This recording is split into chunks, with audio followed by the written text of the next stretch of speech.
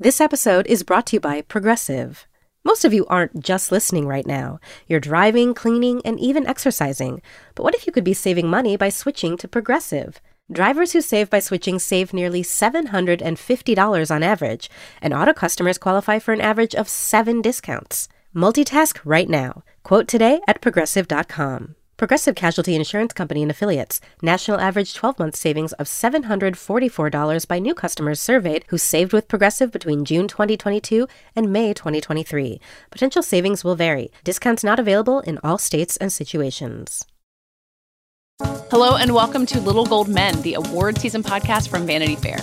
It's such an honor to present this next award. And here are the nominees. And the Oscar goes to... And the Oscar goes to... And I can't deny the fact that you like me right now. You like me. I'm the king of the world. There's a mistake. Moonlight, you guys won Best Picture.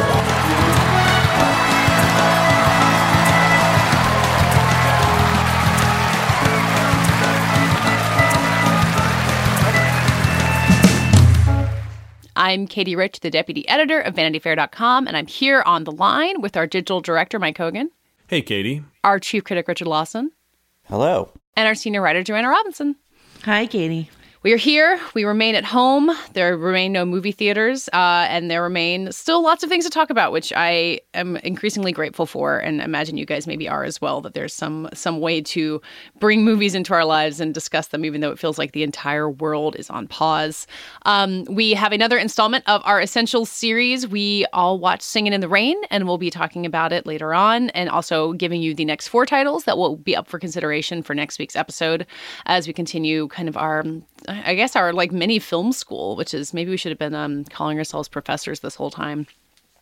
And then on the TV front, we also have an interview that Richard did with Laura Linney, who is she's a co-star of Ozark, but as I understand from listening to the interview, Richard, she's really kind of emerging as a major force on this show, which I think it came back onto Netflix last week. It's available for everybody to watch, right, Richard?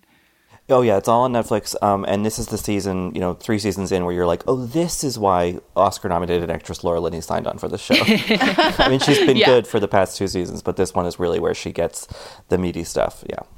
Yeah. I have a question. Can I insert a question here? If you crapped out of the first season and didn't bother with the second season, can you just watch the third season, or do you have to go back and catch up? I think you'd be pretty confused because someone. Okay.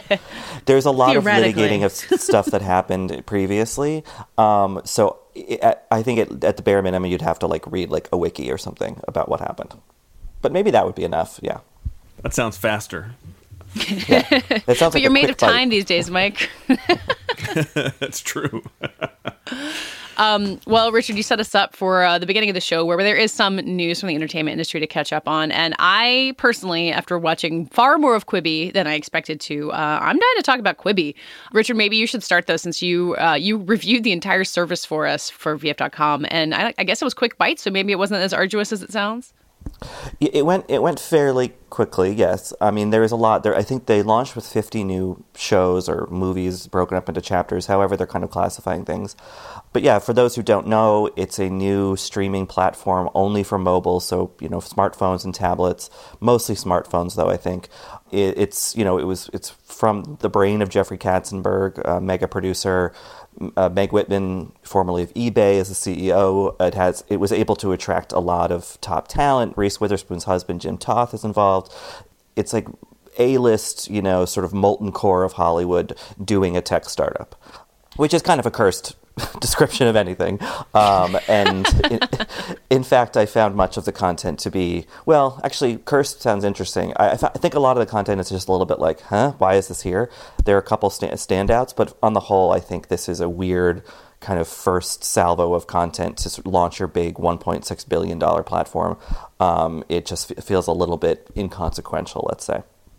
The thing that I keep thinking of is that it's trying to compete with YouTube, which is something everyone is already familiar with watching on their phones and in quick bites. But Richard, you know way more about YouTube than I do. Does it feel like that's what it's coming for? And how does it stand up to stuff on YouTube that people already know and like and watch for free? To be perfectly honest, it feels like it's more competing with in-flight video screens.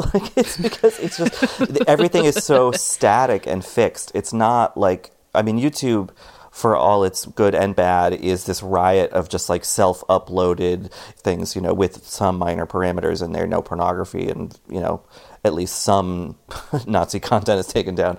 But like Quibi Quibi has no Nazi content. Not so far, thankfully. But it's just it's much more corporate. I mean, not everything on the platform is from a big studio. There are some more like smaller production companies that have various shows on there. But some of it is from big names and is meant to be this kind of the old guard of Hollywood sort of trying to, I think, co-opt a bit of the new, Web 3.0, wherever we're at, kind of energy, but applying more traditional filmmaking, storytelling concepts to that. And to that end, it ends up feeling more like a gimmick, like you're watching a not very good movie that's arbitrarily chopped up into 7 or 8 or 9 minute pieces. It doesn't feel like this yet. I mean, this could happen, but it doesn't yet feel like there's innovative storytelling exactly happening. That's more on the scripted side. On the more reality, non-scripted side, I think you see a little bit more innovation in terms of format. But it still feels very much in the beta testing stage, and I'm not quite sure it was ready for prime time when it was released on April 6th. It's interesting because I got to spend about an hour playing with Quibi content, I guess, a few weeks ago. I guess I can say this. Jeffrey Katzenberg came and showed it to some editors at Condé Nast. You had an in-person meeting. What a time travel this is. Yeah, and remember those? I don't think. Yeah, exactly. Remember that.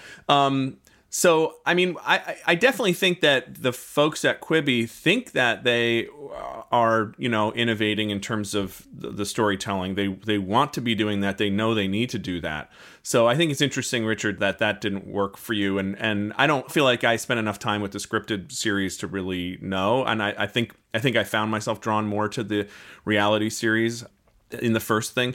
I think what was interesting, especially with Katzenberg being in the room, where you sort of the undeniable track record of Katzenberg, it was possible to imagine that those old techniques of Hollywood, and you mentioned some of them, but I think one of the biggest ones is talent and fan bases and leveraging those to kind of get attention and win people over and get them to, whatever it is, come to your movie, or in this case, download your app. I'm really, really curious to see how this goes. I think a lot of people in the media have been sort of basically joking about this thing as a giant folly for a long time. In that moment, I kind of thought, well, maybe this will work. These are very powerful techniques, but I'm really curious to see if, they seem to have unlimited resources, which is handy. And the other thing that they're very proud of is this technology that I found like it was fine, this kind of seamless technology where you turn the phone and, it looks full screen on either vertical or horizontal.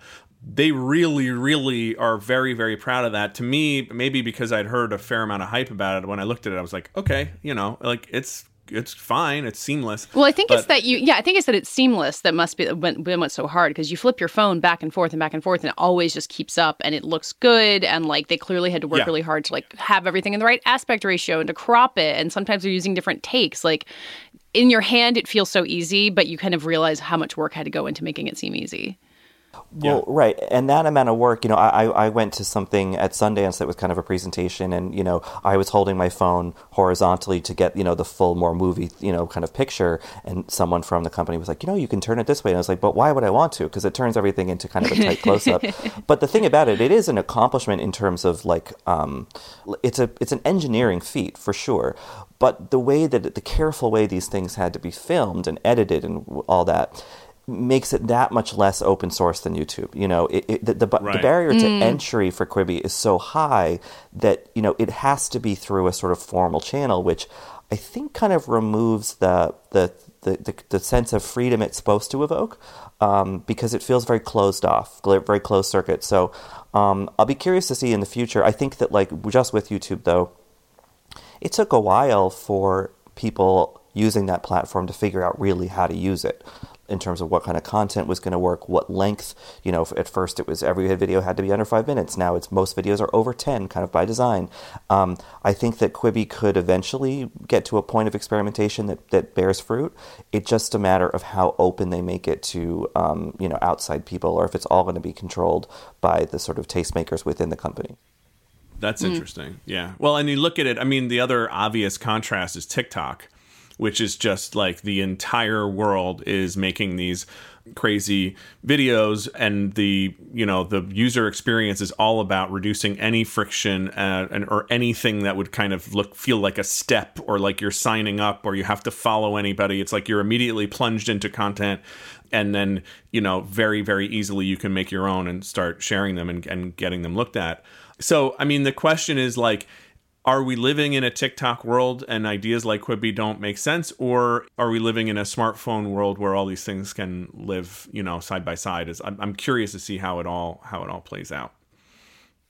I was saying before we started recording that the one Quibi, I didn't watch as much as Richard did. I did watch some of the dramas, which I would agree don't work as well. But the reality show Dismantled, which is hosted by Titus Burgess, which makes it feel like they know it's a 30 Rock joke, and then kind of leaning into it. And the contestants stand in hazmat suits in a tube and have the dish shot at them through a cannon. And they then have to, they're blind, and they have to taste the food and figure out what they're supposed to recreate and then cook it. And it's all 8 minutes long. In the first episode, the guest judges are Dan Levy from Schitt's Creek and Anthony from Queer Eye, which is kind of a perfect combination. I enjoyed it immensely, and it does feel like it's working with the format. It's saying, okay, we don't want good composition. We want something quick. We want something kind of dumb that you can't look away from. This is what we're going to do. And I feel like something like that might be more of what Quibi starts leaning into. Well, and I mean, that's an interesting point too, is to both of your points, how much are they going to use the data? Presumably they're going to use the data. And it may be that pretty quickly Jeffrey Katzenberg's ideas about, what constitutes a high-end piece of content that's worthy of his platform, they may be pushed aside. Certainly they'll be informed by the data. They may be fully pushed aside, where people are like, you know what, let us just make the stuff that people want on this thing. Yeah. So it would be interesting to see.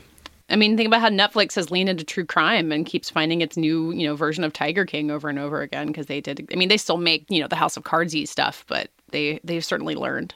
Right. That user data is very, very powerful. If you can get an installed user base that's big enough to tell you anything. Well, speaking of the financials of it, right now I think it's 3 months for free. Then it'll be $5.99 a month with ads, and then I think more without.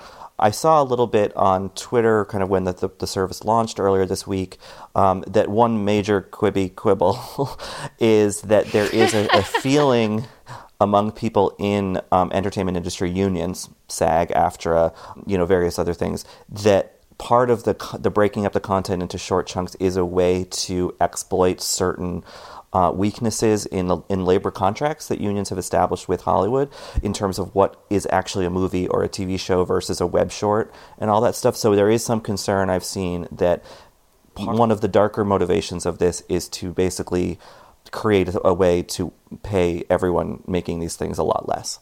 I don't know enough about that to really say either way, but I think it's something to keep an eye on, while also, admiring both the technological achievement and people having shakshuka blown up in their faces, being entertaining, Spoiler for the first episode of Dismantled. Shakshuka.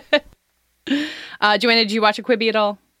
I did not, but if you asked me if that was a real game show or something from a Hunger Games / Idiocracy sort of future world, I would not be able to tell you one from the other. And yet I think you would like it. I probably would. Okay. Well, as we continue to catch up on other Hollywood news, I did want to talk about the Disney's last week announcement that they would set a bunch of new release dates for a bunch of their movies. The main thing I find interesting about it is that it just creates this huge domino effect with all of the Marvel movies. Anthony Breznican wrote about it for next week, that we have movies like Thor: Love and Thunder, which is now getting pushed to 2022. There's all of these different effects of it. I mean, Disney announcing all this at once is just them saying out loud what everyone else is going to have to do eventually. But I don't know. Does it tell you guys anything about when in the world we're going to go to the movies again? I'm always curious, what they know. You know what I mean? Who are they consulting to get their dates? Because when they pick a June date or a July date or later, what does Disney know that I don't know about when it's safe to go back in the water? Well, Bob Iger knew enough to resign right before the coronavirus crisis hit, so maybe they do have special knowledge of things. I just want to know how Walt Disney's frozen head comes into this. That's my... Walt Disney's frozen head has seen the future and has come back. I think the thing, about all these things delayed, and I've said it now, I think every week that we've been doing this, but it's now seeming like more and more of a concrete reality, is that, we're going to have that, Wizard of Oz, we're out of the woods moment, when we can all go out to a restaurant or a play or whatever, but nothing's really going to be open, including, there's not going to be a lot of movies to see. And I'm curious to see how long that kind of rolls out, and if it's even possible, if things are better than expected, these studios could change their mind and be like, oh, no, just kidding, it's coming out next month. I don't think that's very likely given marketing strategies and all that. But yeah, I think we're going to have a pretty empty run there for a while, and it's a little bit sad to think that just as we can, go do things, there's not going to be a lot for us to do. Yeah. Bring back the drive-ins. Did we talk about that on this podcast last week? I think drive-ins are still open. I have heard that drive-ins are doing well. I don't know what the logistics are, but yes, I have heard that. I don't know what they're playing though. Well, I think there are 200 drive-ins or something in the country, which is like 4 per state. It's not none, but it's not a lot. It's not a lot, no. But well, I think drive-ins have for years run off of like second run, so they do a lot of like second run movies and stuff like that, or classics and stuff like that. Play Singin' in the Rain. Play Singin' in the Rain. Sunset Boulevard. Yeah, what a joy! God. Singin' in the Rain would be a fantastic drive-in movie right now. Yeah. The drive-in near me, I just looked up, is in fact closed right now. And as is the one in South Carolina near where I grew up. So maybe the drive-ins are also being forced to close with all the stay-at-home orders. I think it probably depends on the state. I'm sure the California ones are closed. But just generally, I got really excited by the idea of going to a drive-in movie when we can go outside again. But yeah, I mean, who knows? Who knows what's going to happen? It all sort of depends on the timeline, and that's not a great answer. But what would be the downside? Here's a question for you guys. What would be the downside of sort of just a very, very crowded fall of a lot of options? Would it be better to crowd the fall, or would it be better to push everything back? Well, this probably leads us into the next thing we're going to talk about, the Academy kind of pushing back their upcoming board meeting and whether or not they'll wind up discussing the potentials for nominations. And I think a crowded fall is a huge trouble for Oscar movies, because the ability to build buzz and get people like us to talk about them or get people to go see them is diminished when there's so much competition all at once. It's possible, on the other hand, that you could view it kind of like the Democratic primary, where the fact that it's crowded makes it sort of interesting and something that everyone pays attention to. And that you might, that there might be sort of more interest in the movies that come out and have to jostle for position this year because the movies were, off for a while and they're back. I don't know. I mean, I feel like a canny publicity person could at least approach it that way. Obviously, if the movie is bad and not sort of spectacularly, egregiously, interestingly bad, it's not going to be good for it. But it may be that you could take advantage of a certain interest in, like, all right, well, let's bring the movies back. What are they all? Like, let's get back into it. Yeah.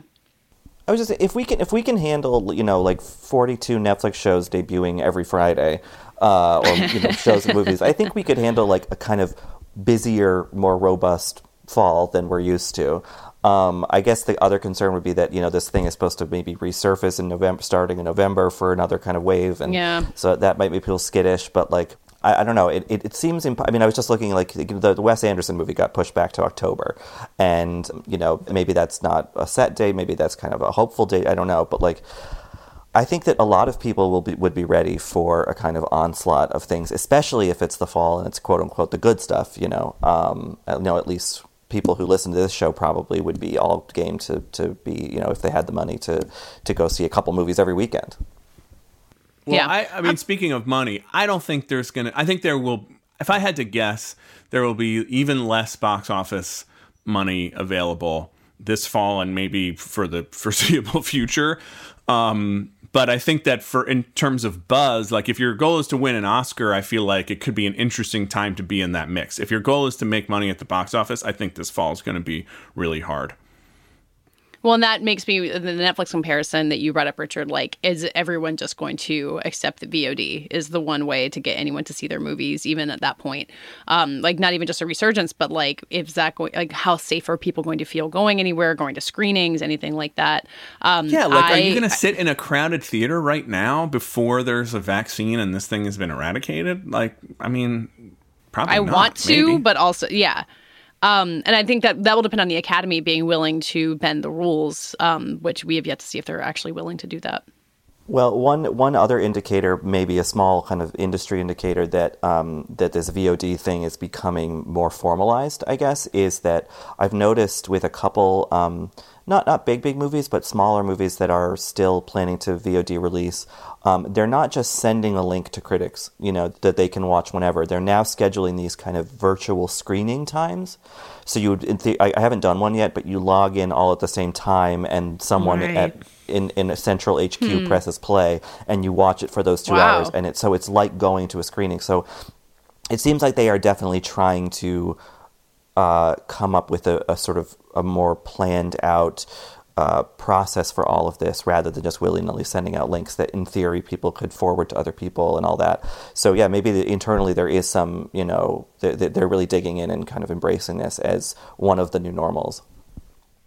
That's smart too. I mean, as everyone gets used to Zoom and kind of scheduling their lives of a time to be on their computer, it would make sense that like we can adapt to that as a semi-normal way to see this stuff. Yeah, I kind of whined about it with another friend who's a critic at another publication, and then during this kind of whining session over text, I was like, but wait, won't it be nice to have plans? Won't it be nice to have something to do at 6 p.m. on a Tuesday? Like, you know what I mean? Like, I mean, that's the luxury of me not having children or anything that, that I need to take care of. But like, but yeah, so I don't know, maybe kind of giving us that sort of structure is not just beneficial for the industry in whatever way it is, but also for us on the other side in terms of just like letting a schedule return to normal, or at least as close to normal as we can. Well, and one strategy I've seen for VOD release is like various online influencers. Sounds so gross, but like people who are influential in the film world on film Twitter, etc., running these like live tweets of new releases. So like maybe that's the new normal, is like, hey, distributors, studios, if you want to debut a splashy new movie on VOD and have the Little Gold Men hosts live tweet the premiere or something like that, let us know. That's are you promoting us for a job? I mean, why not, right? I'm just trying to make us essential employees. But it's like that it's trying to capture that spirit of collaborative viewing. Obviously, tweeting about a movie and watching it at the same time is not the ideal way to consume cinema, but needs must maybe sometimes. So I don't know. That's just something I've been seeing. Like with, I think the Alamo ran something like that. Alicia Malone ran something like that. So perhaps that's an approach that we might see more of. You come to the New Yorker Radio Hour for conversations that go deeper with people you really want to hear from, whether it's Bruce Springsteen or Questlove or Olivia Rodrigo, Liz Cheney, or the godfather of artificial intelligence, Jeffrey Hinton, or some of my extraordinarily well-informed colleagues at the New Yorker. So join us every week on the New Yorker Radio Hour, wherever you listen to podcasts. Wondery's new podcast, Blame It on the Fame, dives into one of pop music's greatest controversies. Milli Vanilli set the world on fire, but when their adoring fans learned about the infamous lip-syncing, their downfall was swift and brutal.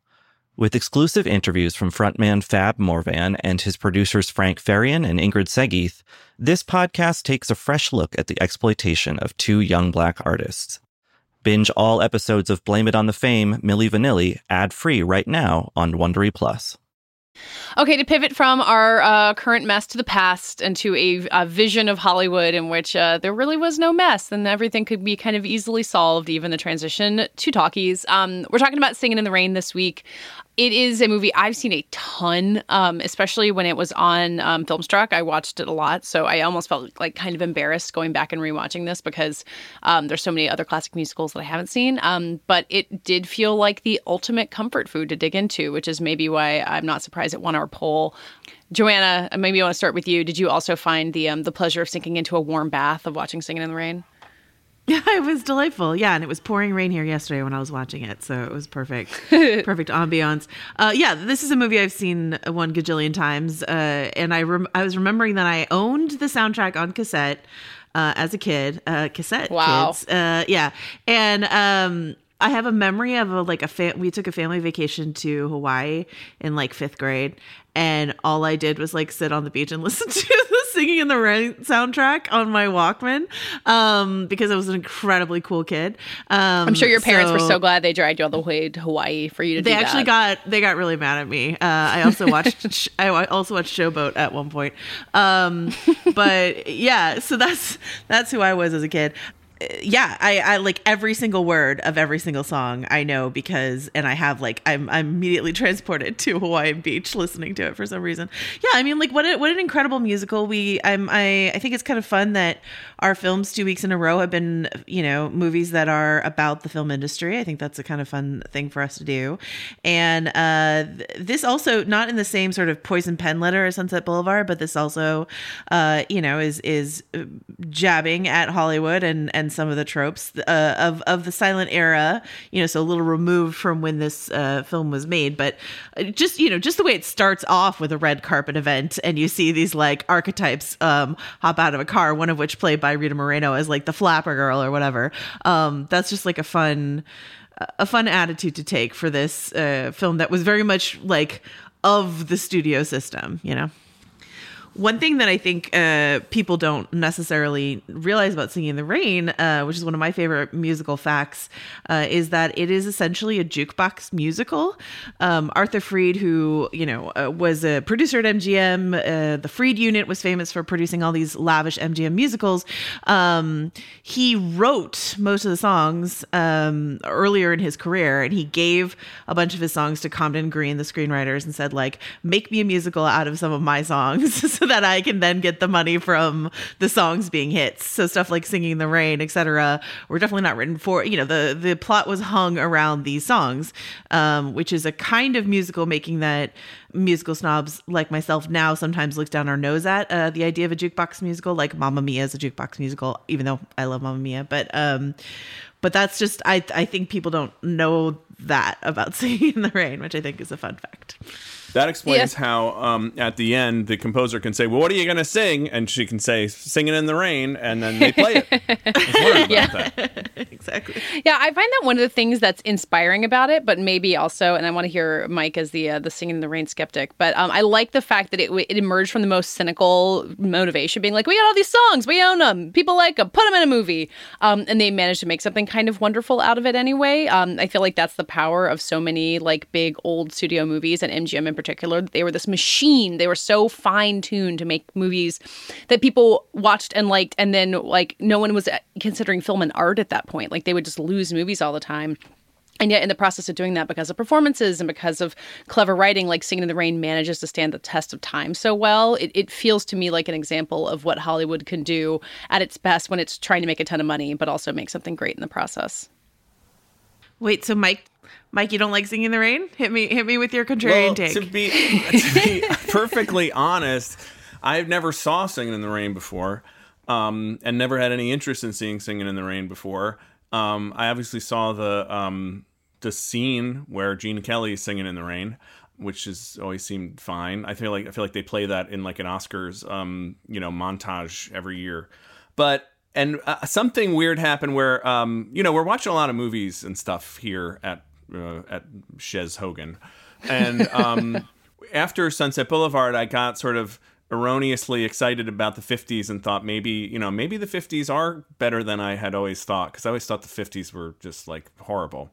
And I tried like to watch thinking the 50s are like cooler and more like cynical than maybe they're more interesting than I thought. And then I tried to watch Some Like It Hot and just had to shut it off after about 10 minutes because it was just so loud. Or maybe 20 minutes. And then I watched The Searchers, and I'm like, I mean, I know that this is great, but like it's so freaking reactionary.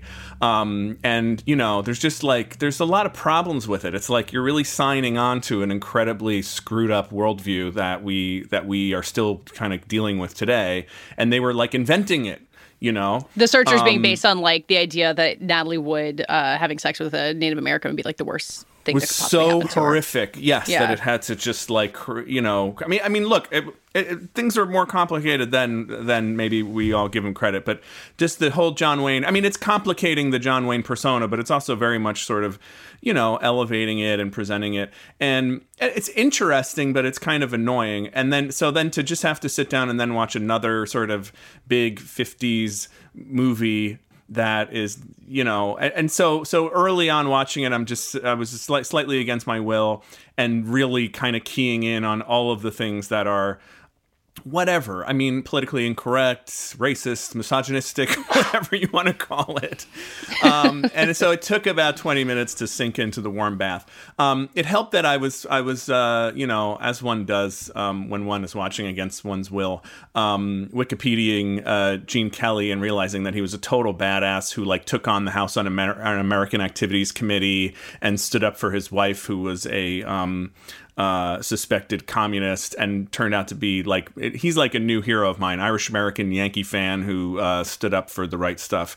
So that was helping. And then eventually, you know, you do get sucked in. I mean, early on I was just like, what was the weird fixation with these Debbie Reynolds type sort of, you know, clean cut girls in the 50s? Like it just feels like I couldn't separate the thought of 50s culture as this traumatized reaction to the 40s and even the 30s, which I get. I mean, those were very, very difficult times, but sometimes it feels like the whole world decided to delude itself and pretend that life was much simpler than it is because they were deeply traumatized and wounded. And I find that not entirely calming. It actually stresses me out sometimes.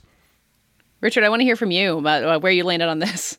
I had the exact opposite reaction, I think, in that, like, you know, I was watching it somewhat later at night, probably like 10:30, 11 maybe, having a glass of wine, maybe kind of like subject to the sort of emotional whims that kind of hour in a situation implies. But like, I thought something about the movie being set when it was in the 1920s at this kind of, you know, epoch era where a lot of people fell through the cracks. And I found myself feeling really sad for the actress who was kind of the villain, but also I just felt really bad for her that her career was going away because of something she couldn't control, really. But I thought that, you know, that this movie coming out in the early 1950s, looking back at this time, kind of almost leapfrogging back in time over this horrible war, over the Depression, to the time right before, and then to have these people, you know, so joyful and singing these lovely songs and with such a kind of mellow moxie.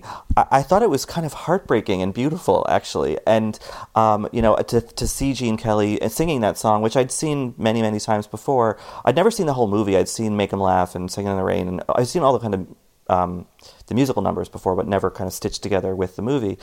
But that Singin' in the Rain moment in particular is just so gentle and small and sort of hopeful, and I don't know, I was really, really moved by it in a way that I was expecting to have fun, but not to find something really deeper and almost kind of melancholy about it. Yeah, I mean, I would agree that by the, you know, early part of the movie, I was coming around to it. I thought the Singin' in the Rain scene is truly incredible. Make 'Em Laugh is fantastic. I mean, all the stuff.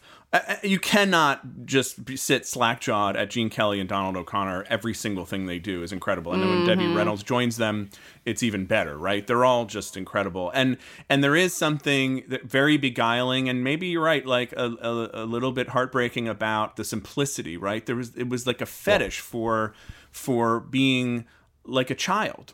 you know, and having this kind of childlike simplicity and guilelessness that is seductive. It's just, it took me a minute to kind of come around to it. Your Gen X cynicism. No, I mean, it's interesting because Jean Hagen, who plays Lena Lamont, she is the only performer who's nominated for an Oscar out of this, and I think it's so deserved. What's funny is we were talking about how Gloria Swanson lost the Oscar for Sunset Boulevard to Judy Holliday for Born Yesterday. What I think is really fun is that Jean Hagen, who plays Lena Lamont, was Judy Holliday's understudy on the Broadway version of Born Yesterday. So when she comes in to do her audition for Lena Lamont, she's basically just doing what Judy Holliday did in Born Yesterday because it's like something she trained. And she got it's like essentially a similar role, but with like a villainous spin to it.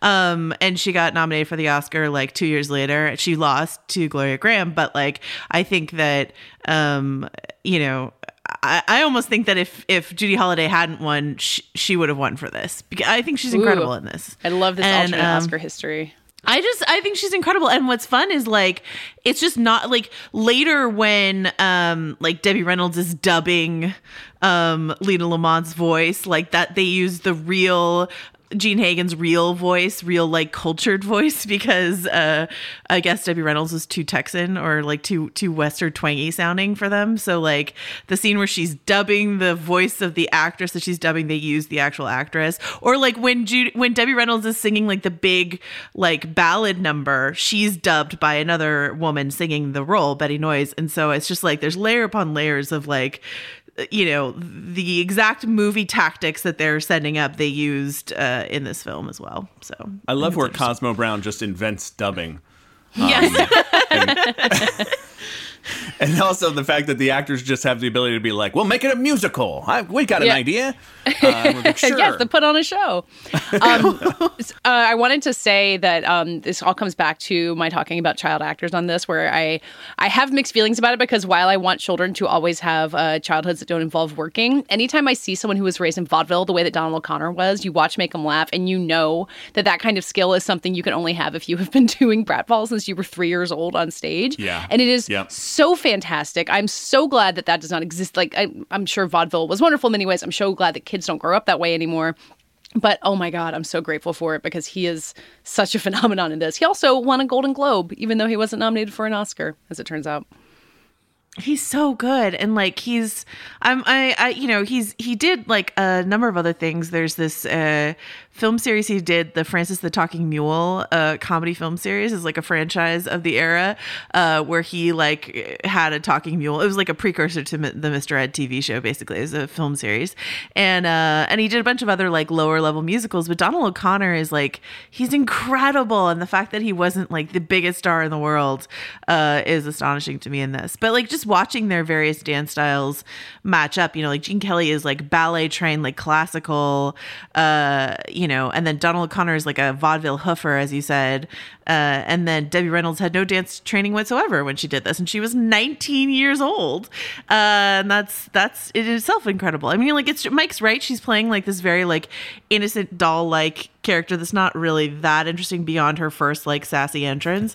But like, but Debbie Reynolds has said like in later interviews, she's like, I was basically just playing she's like, I wasn't a very good actress. I couldn't really act. She's like, but that was just me. I was a literal teenager around Gene Kelly. So that's what I did. And that, and Joanna, I assume you know the stories better than I do about how Gene Kelly like kind of tortured her in the process of trying to teach her how to dance.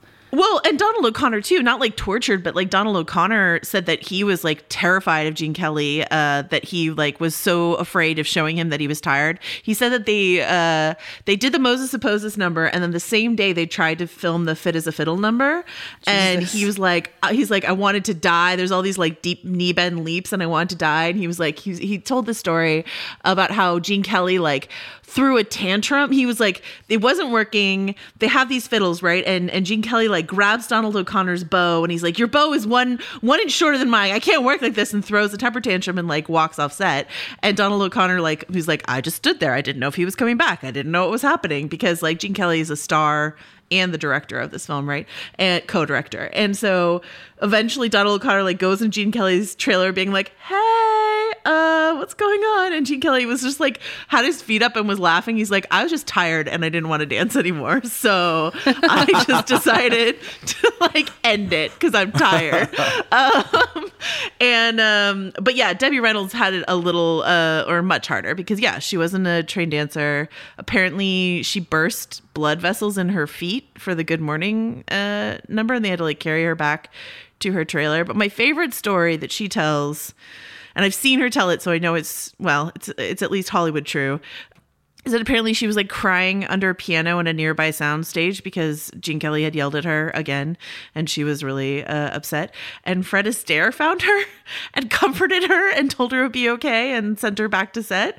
And so like this idea of like this, Gene Kelly's like contemporary but also kind of rival being like, yeah, it's okay. He's an asshole, but it'll be worth it. You'll look great. The picture will be a classic. Don't worry about it, sort of thing. That's one of my favorite Hollywood stories ever. That story. But yeah, I mean, Gene Kelly was like, he was an exacting perfectionist, but I think you just like knew that going into a Gene Kelly project. All right. Well, I'm learning a lot about Gene Kelly. I didn't realize how abusive he was. So we'll continue to the exploration. He contained many layers. Yeah. Like so many of the like quote unquote great men of that era. Like a lot of bad behavior, a lot of good behavior, kind of all rolled into one. Something that I think listening to you guys talk about this and the kind of lore behind the movie and is I like where this movie is situated, and then it was 30-something years into the film industry, but about a much more nascent film industry and about trying to figure out what to do with this new thing and kind of persevering through gumption and talent and all that. And it just, I don't know, it made me feel good about people figuring out a new thing quickly and successfully, with flair and ingenuity. And I don't know, it makes me think that like whatever new the reality will work. Yeah, right, exactly.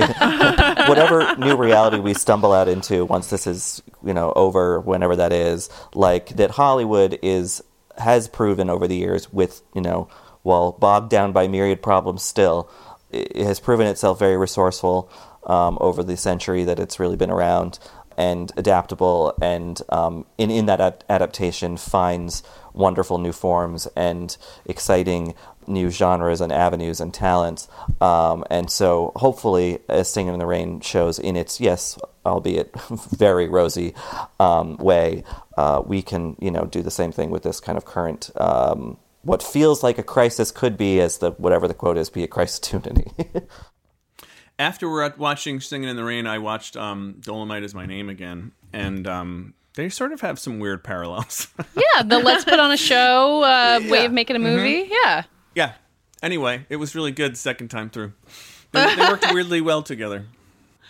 I wanted to ask you guys quickly before we finish. So, like, Singin' in the Rain is considered one of the classic films of Hollywood, about Hollywood, but not even nominated for Best Picture. The Oscars that year, The Greatest Show on Earth won, which is I don't know if you've never seen it. That is a trip of a movie. High Noon was nominated. Ivanhoe was nominated. Moulin Rouge, not that one, was nominated, and The Quiet Man was nominated. But what's interesting, right, is that then, like, many years later, we have The Artist, which is basically doing a version of Singin' in the Rain, right? Because it's about, like, Jean Dujardin is, like, a very Gene Kelly-looking guy, like, going through this traumatic transition from silent film to talkies in Hollywood sort of thing. And like, do you think any of the, or how much of the love that movie got is rooted in Hollywood wanting to get it right, having neglected Singin' in the Rain, or Hollywood just like loving Singin' in the Rain, so transplanting that love onto The Artist, which is a film I think we could all agree just at the very least has not held up in the same way that Singin' in the Rain did. Sure. Yeah, I mean, I think it definitely benefits from, like, I don't know if anyone was thinking, like, oh, Singin' in the Rain didn't get what it deserved, but definitely, like, oh, this reminds me of Singin' in the Rain. I like it. That seems like a solid argument for The Artist. High Noon.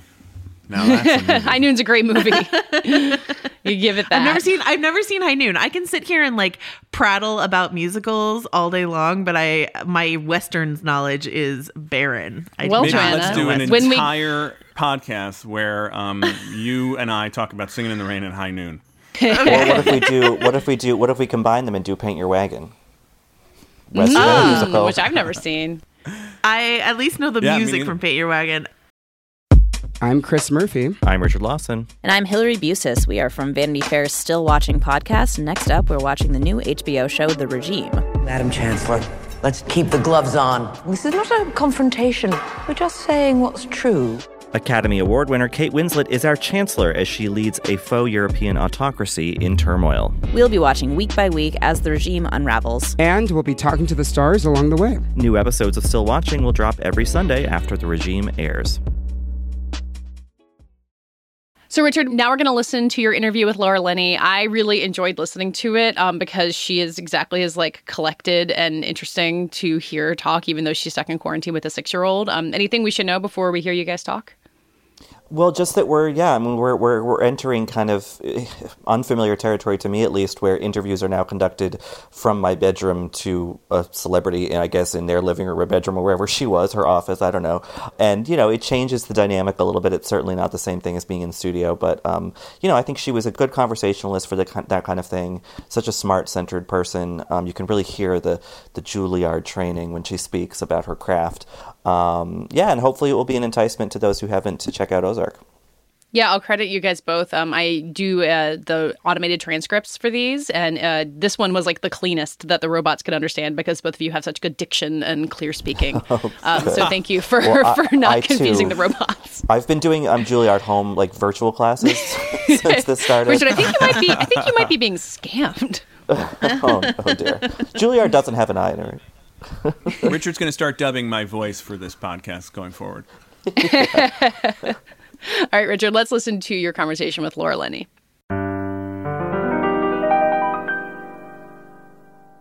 Well, I have the distinct pleasure now of being socially distanced but digitally connected to Laura Linney, one of the stars of Ozark. Laura, thank you for talking to us today. My pleasure. Nice to hear your voice. Yours too. Can I ask how you've been spending your time in quarantine? I am homeschooling a 6-year-old. Oh, boy. So I'm busy. I have been very, very, very busy and enjoying it, but it's a lot. But it's nothing in comparison to what so many people are dealing with. Just a terrible, terrible, terrible time. It is. And I think that, we're all sort of, when we have a moment looking to find something that is enlightening or entertaining, some kind of diversion. And for me, as a critic, watching all of Ozark Season 3, just really devouring it was exactly one of those respites. And particularly the arc of your character, Wendy Bird, which is, this woman has gotten darker and darker as this show has gone on. Do you see it that way? Well, I think she's sort of revealing herself more and more. What I sort of love about all of these characters is how much they have all grown and changed over 3 seasons. The fact that we were given a story that allowed for such room and such growth is pretty unusual. So I think we've all been having an awful lot of fun sort of getting to know our own characters and then seeing how our characters react to everybody else. How much of Wendy's descent into this kind of criminal enterprise was foretold to you, back when you were, kind of talking to people about doing the job in the first place? I didn't know where the story was going, but I had long talks with our showrunner, Chris Mundy, who's also our head writer, who leads that exceptional writer's room.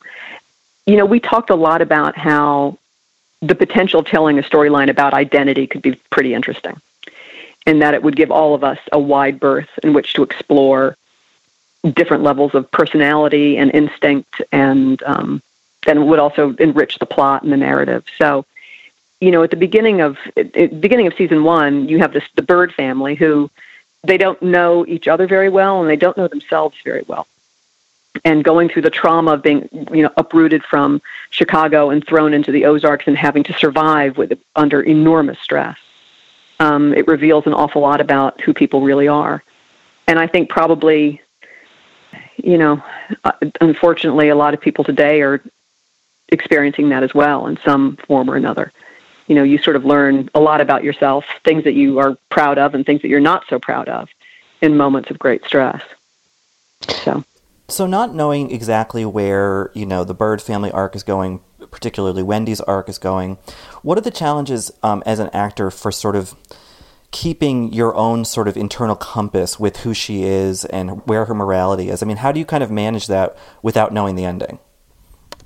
Well, that's the challenge of a long lead, television series. Mm-hmm. It is hard. It's hard to do because you don't know where you're going. And so consequently, you have to craft things in a different way that will give you a little room. You have to be specific enough so that it will be interesting and compelling, but not too much so that you are then caught if the writers go in a different direction. So you try and talk as much as you can to the writers, and they try and stay connected to you as well and see what you might be bringing to the table that they didn't anticipate, and maybe they can use that. So it really is a partnership between the actor and the writers and the director as well, to sort of let things unfold in a way that feels right and is organic, so that you don't get too far ahead of yourself or too far behind yourself. But it's the big challenge of doing a series for a long period of time. But I would think that challenge is maybe part of the appeal. Is that right? It can be, or it can be part of the big frustration as well. Right. There's something wonderfully satisfying about having a whole map in front of you. Then you can be extremely specific and very detailed. And you have to be careful working that way on a series that goes on for a long time, because you don't want to box yourself into a corner. And you don't want to, create a situation where the writers can't write you out of something, or where you're stuck with one type of sort of personality trait for too long of a period of time. So the fact that they've allowed not only my character, but every other character on this series to constantly shed and grow and change and reveal is really unusual. Yeah, Wendy has remained, wonderfully elusive. She's very resourceful, which I guess is good for a character who's sort of open-ended. We will have amply warned our listeners about spoilers, so I just want to ask you, is there a specific thing that's happened to Wendy, maybe in season 3 or the previous 2 seasons, that's really surprised you, like reading the script? No. It all kind of makes sense to me. Yeah. I mean, I can see it clearly. It's not, and it's because these writers are writing not only for the story, but also I think a little bit for me as well. And so it does. So it's a good marriage between me, the writers, Wendy Bird, the plot for the whole thing, how my character then relates to Marty and to Ruth and to everyone else that she comes in contact with. And all the characters are like that. It really is a great sort of kaleidoscope of personalities that shift and change all the time.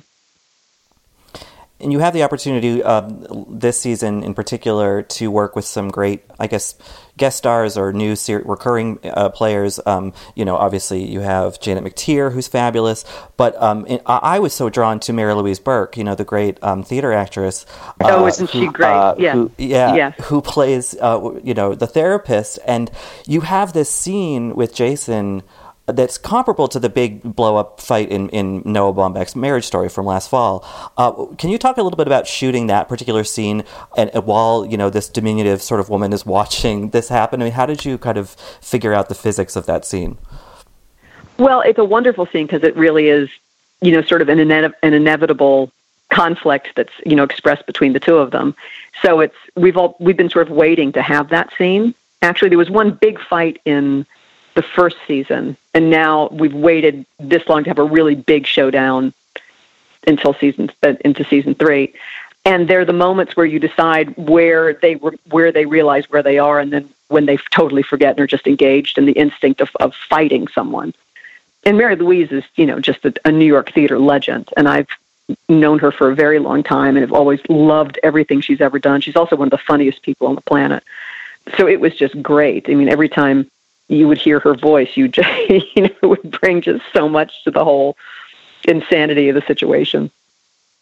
Yeah, it's a dark moment, but it's also leavened by, there's a humor to it, which is a tricky balance to strike, but I think you guys managed to do it. Oh, well, good. I'm glad you think so. Good. Yeah, I remember seeing Mary Louise Burke she was in True West, I think, last fall on Broadway, and she shows up, in the last scene or toward the end, and it was just like, she just brings such unique energy to everything. So I'm always happy to see her pop up. She was in a production of Fuddy Mirrors where she played a woman with aphasia, which was one of the great examples of comedic acting I've ever seen. She was really exceptional. So when I heard she was joining our company, I was very, very excited. Well, you're also someone who's managed to balance, film work, TV work with theater. You just had a run in a show not too long ago. Before you finished right before everything shut down, right? I did. We finished a week. Was it a week before everyone shut? It was a week. Yeah. Yeah. How important is it to you do you have a kind of strategy for balancing the different media, between theater and film and stuff like that? Or is there a plan for keeping that balance? Well, you can't really have a plan in this business. You can try to. You can have an intent, really, I think, more than a plan. I miss one medium when I'm not doing it. When I'm doing television for a long period of time, I really miss doing film, and I miss the theater. And when I'm doing theater for a long period of time, I'll start to miss television and miss film. So it really is, if I'm lucky enough to have the opportunity to jump on a movie for a few days, I'll go do it, just because it's a different muscle. And I just really enjoy all three more and more as I get older. I really enjoy jumping from medium to medium. So I'm lucky that I've been able to do it. From what we can tell from the outside, Ozark seems to be a big hit for Netflix. We don't know a lot about numbers, but it's won Emmys. It's been a success, and yet it's not like being on the Big C or another show where you have the weekly ratings and you people all sit down and watch it on Sunday night, and the conversation moves that way. In your experience of what is it like to be on one of these streaming shows and all the episodes come out at once, and do you hear from fans in different ways than you used to? Well, it's just so wild that people can just inhale a show in one sitting. Yeah. 5 months of work is just inhaled in an evening. And that's wild. But it's, equivalent to doing a movie, really, also. It's a sort of similar amount of time, and although this is longer, but, it's just how the entertainment world is evolving. But I've certainly never been associated with something that seems to have connected with so many different types of people. The breadth of how this show has hit every demographic has really been astounding to me. I think men like it as well as women. Old people like it. Young people like it. It crosses all sorts of barriers. It's there's something about it that has really broken through. And I'm so glad that people seem to be enjoying it. And it's the nicest company on the planet. So it's very satisfying to me to see, our producers and our writers and Jason and everybody receive such success, because it's just a wonderful group of people, and they deserve it.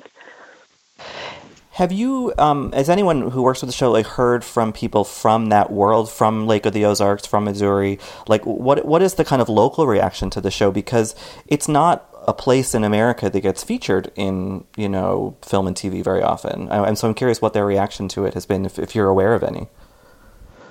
Well, I think, what I hear is, but what are people going to say to me? Some people are from the area are very positive about it, but I have no idea. I'm too removed from that area to really know. Yeah. I know that there's a bar there that opened that, I think it's called Marty Bird's or something like that, and they have drinks named after all the characters. So I know there's that. I'm not sure, to be honest with you. I would hate to say, everybody down there loves it when they don't, or everyone hates it when they don't. So I really don't know. Yeah. Is there any, direction, for season 4? This current season, once again ends on a very grim note, particularly for your character, and with everything with Wendy's brother. And, I think actually that scene in the car where where Wendy is just finally breaking down in this hugely almost like, classical stage tragedy way. I don't mean to imply that it's overdone. It's perfect for the moment, but it's just so big. Can you talk to me a little bit about filming that particular scene and what was hard or kind of cathartic about that, I would imagine? Well, I was tired when we shot that scene. We were all very tired at the end of the season. It was a very emotional season. It was hard to film. And thank God everyone likes each other as much as they do. Thank God everyone is very aware and very grateful to be able to do Ozark, and that never goes away. So it makes even the toughest challenges much easier to do. But I was tired at the end of that when we filmed that sequence, and you just sort of you play the action of what's happening, and then the emotion will follow if you've done all your work.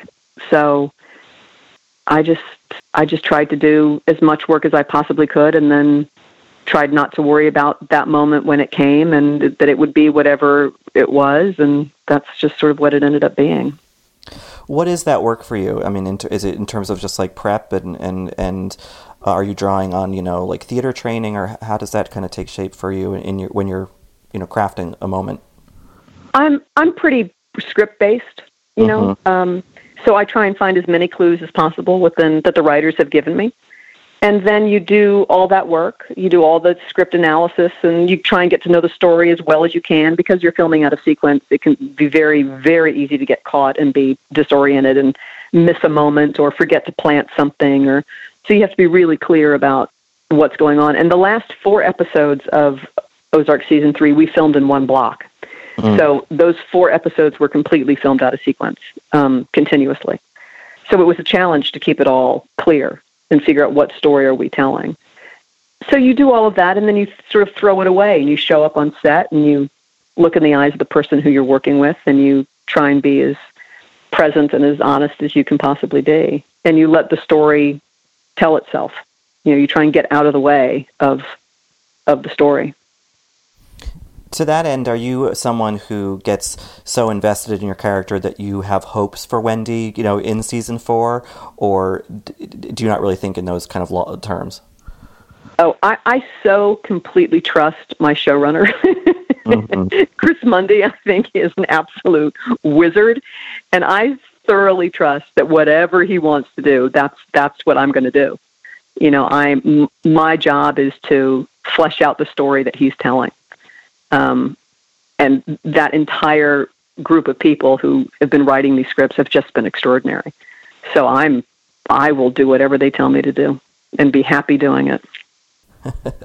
Yeah, that's a nice, it's nice to have that kind of confidence and leadership. Imagine that. It's awful when you don't. It really is. It can be absolutely agony when you don't. But this is a very unusual situation.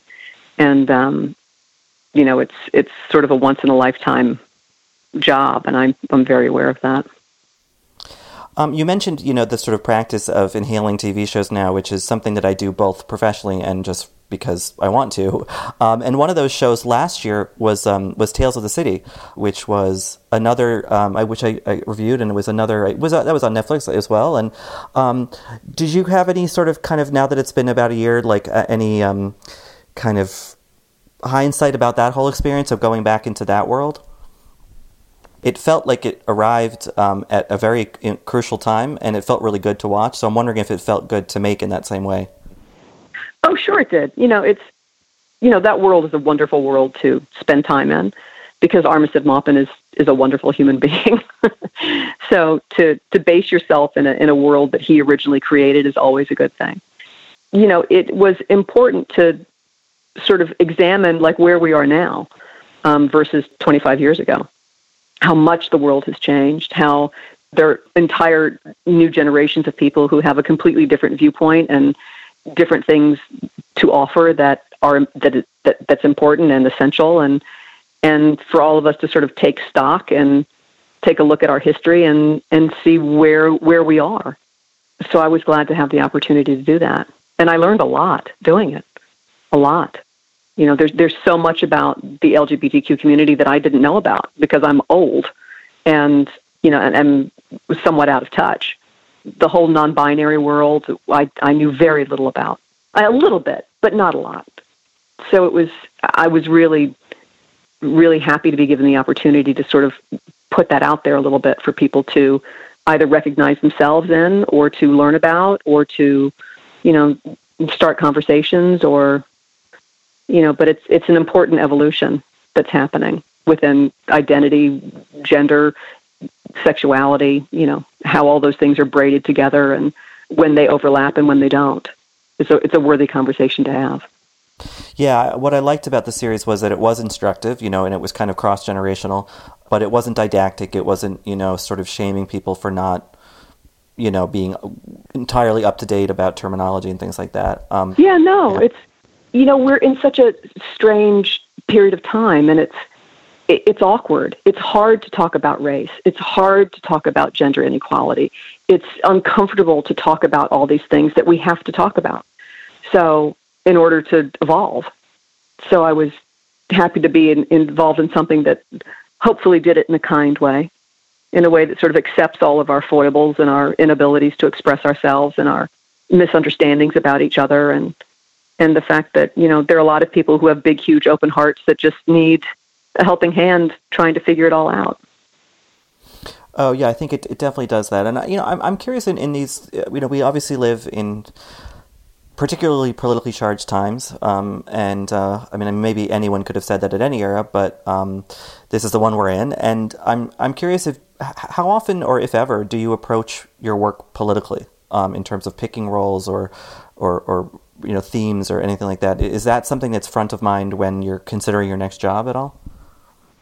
Well, I think the arts are inherently political. Yeah. So I think it's whenever you engage in anything, politics is an element of it, whether it's the politics of personality or or governmental politics or commenting on culture or where we are. I think it's an essential part of any artistic endeavor. But do I choose parts for a political agenda? Not often. Tales, yes. I didn't do that originally, not with the first Tales. I was too young and didn't really know. I just loved it and loved the story and loved the spirit of it, and really didn't understand how important that show would be to so many people. With this other incarnation, I was very aware of it, and there was a political agenda to it, but more based on a human level than on a policy level. Yeah, and I think it's nice you've been able to strike a balance between something like Tales of the City and something like Ozark, both, really meaty things to tuck into, but, very sort of thematically and intentionally different, which is, just a testament to... They're kind of both about identity and about how people deal with each other. And about how people can learn about themselves as time goes on and how they learn about each other. With Ozark, you're starting with a family at the beginning of season 1 who they function pretty well with each other, but they don't know themselves and they don't know each other at all. And you watch them sort of recognize their own personality and their own ability and their own power, and then they start to see it in each other in ways that takes them all by surprise. Well, before I let you go back to your now first job as a homeschooler, we're talking about inhaling and binging and all that stuff. Is there anything that you have had any time to watch recently or are looking forward to watching in this time of, sheltering in place? Well, I sort of want to, I have like a desire to go to the movies that make me feel safe and comfortable. I want to go back to all the old movies. And when I have an evening where I'm not so exhausted, I'll do that. I'll throw on Dodsworth or Goodbye, Mr. Chips with Robert Donat, or one of the old classics. Yeah, I recently watched Brief Encounter on the Criterion Channel, and that was perfect. Yeah, I mean, sad, but just warming at the same time. Yeah, I know. It's anything we can do to help center ourselves right now, I think, is a good thing. Indeed. Well, hopefully for some of our listeners that will be watching your wonderful work on Ozark Season 3 or on Tales of the City. So I hope they'll go and do that. And, good luck to you in all this crazy time. I really appreciate you taking the time, Laura, to talk with us. My pleasure. I hope stay safe. Thank you. You too. Bye-bye. Bye. Okay, that does it for this week's show. As mentioned earlier, we are going to be continuing to do movie rewatches, and there's a Western option this time. We are eliminating the 50s from competition because we've now done 2 movies set in the 50s, and it's time to expand. And I decided that we should do Best Picture winners because we've been talking Oscars adjacent, but no winners yet. So this week's choices, and we'll have a poll on Twitter as well. Casablanca, The French Connection, Ordinary People, and Unforgiven. So we're hopping around decades. We all have a strong suspicion that Casablanca might be a favorite here, but I encourage you guys all to expand your horizons. Don't go for the obvious classic. Maybe pick a different, more modern classic. And think about Oscar narratives. Yeah, Richard and I would like an excuse to finally watch Unforgiven, right? Because... Well, I've seen 2/3 of Unforgiven in piecemeal over the course of 30 years. But I think that's about as much as I've seen. I got through like a third of it. So I don't know. Maybe we shouldn't vote for this. When do they get to the singing, though? That's what I'm just waiting for that. I've also never seen The French Connection, though, and that's something I would love an opportunity to watch. I never have either. I'll rewatch Casablanca. I won't be mad about it, but yeah. I haven't seen Casablanca in a really, probably in college. So I would be delighted to rewatch that too. Really, I mean, I think we all pick movies we'd be happy to watch all 4 of them. So hopefully we get a good one.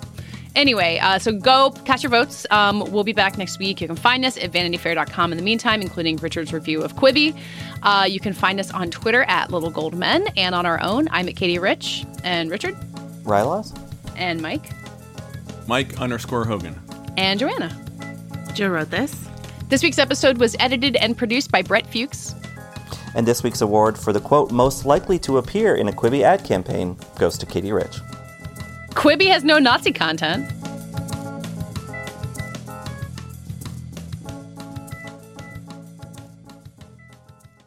I'm Bobby Finger. And I'm Lindsay Weber. Do you ever see a new face or name on your news feeds and say, who the heck is that? Our podcast, Who Weekly, is everything you need to know about the celebrities you don't. Think of us as your cheat code to People magazine, your glossary for Hollywood, a shortcut to understanding pop culture at large. For the past 8 years, Who Weekly has been telling listeners everything they need to know about the celebrities they don't. The New Yorker says we spelunk deep into the demi-monde with convivial delight. That's a direct quote. Mostly, we're going to explain to you Irish star Barry Keoghan's sudden rise to fame and relationship with a not-so-under-the-radar pop princess named Sabrina. The fake wedding Real Housewives star Cynthia Bailey had to promote a limo rental company. And why all the Gen Zers you know are talking about a guy named Benson Boone. Each episode goes deep into the biggest celebrity stories of the moment. And if you're still confused, we even have a weekly call-in episode where we answer the most burning celebrity queries. Who Weekly airs twice weekly with brand new episodes on Tuesdays and Fridays. Listen and follow Who Weekly, an Odyssey podcast, available now for free on the Odyssey app and wherever you get your podcasts. From PRX.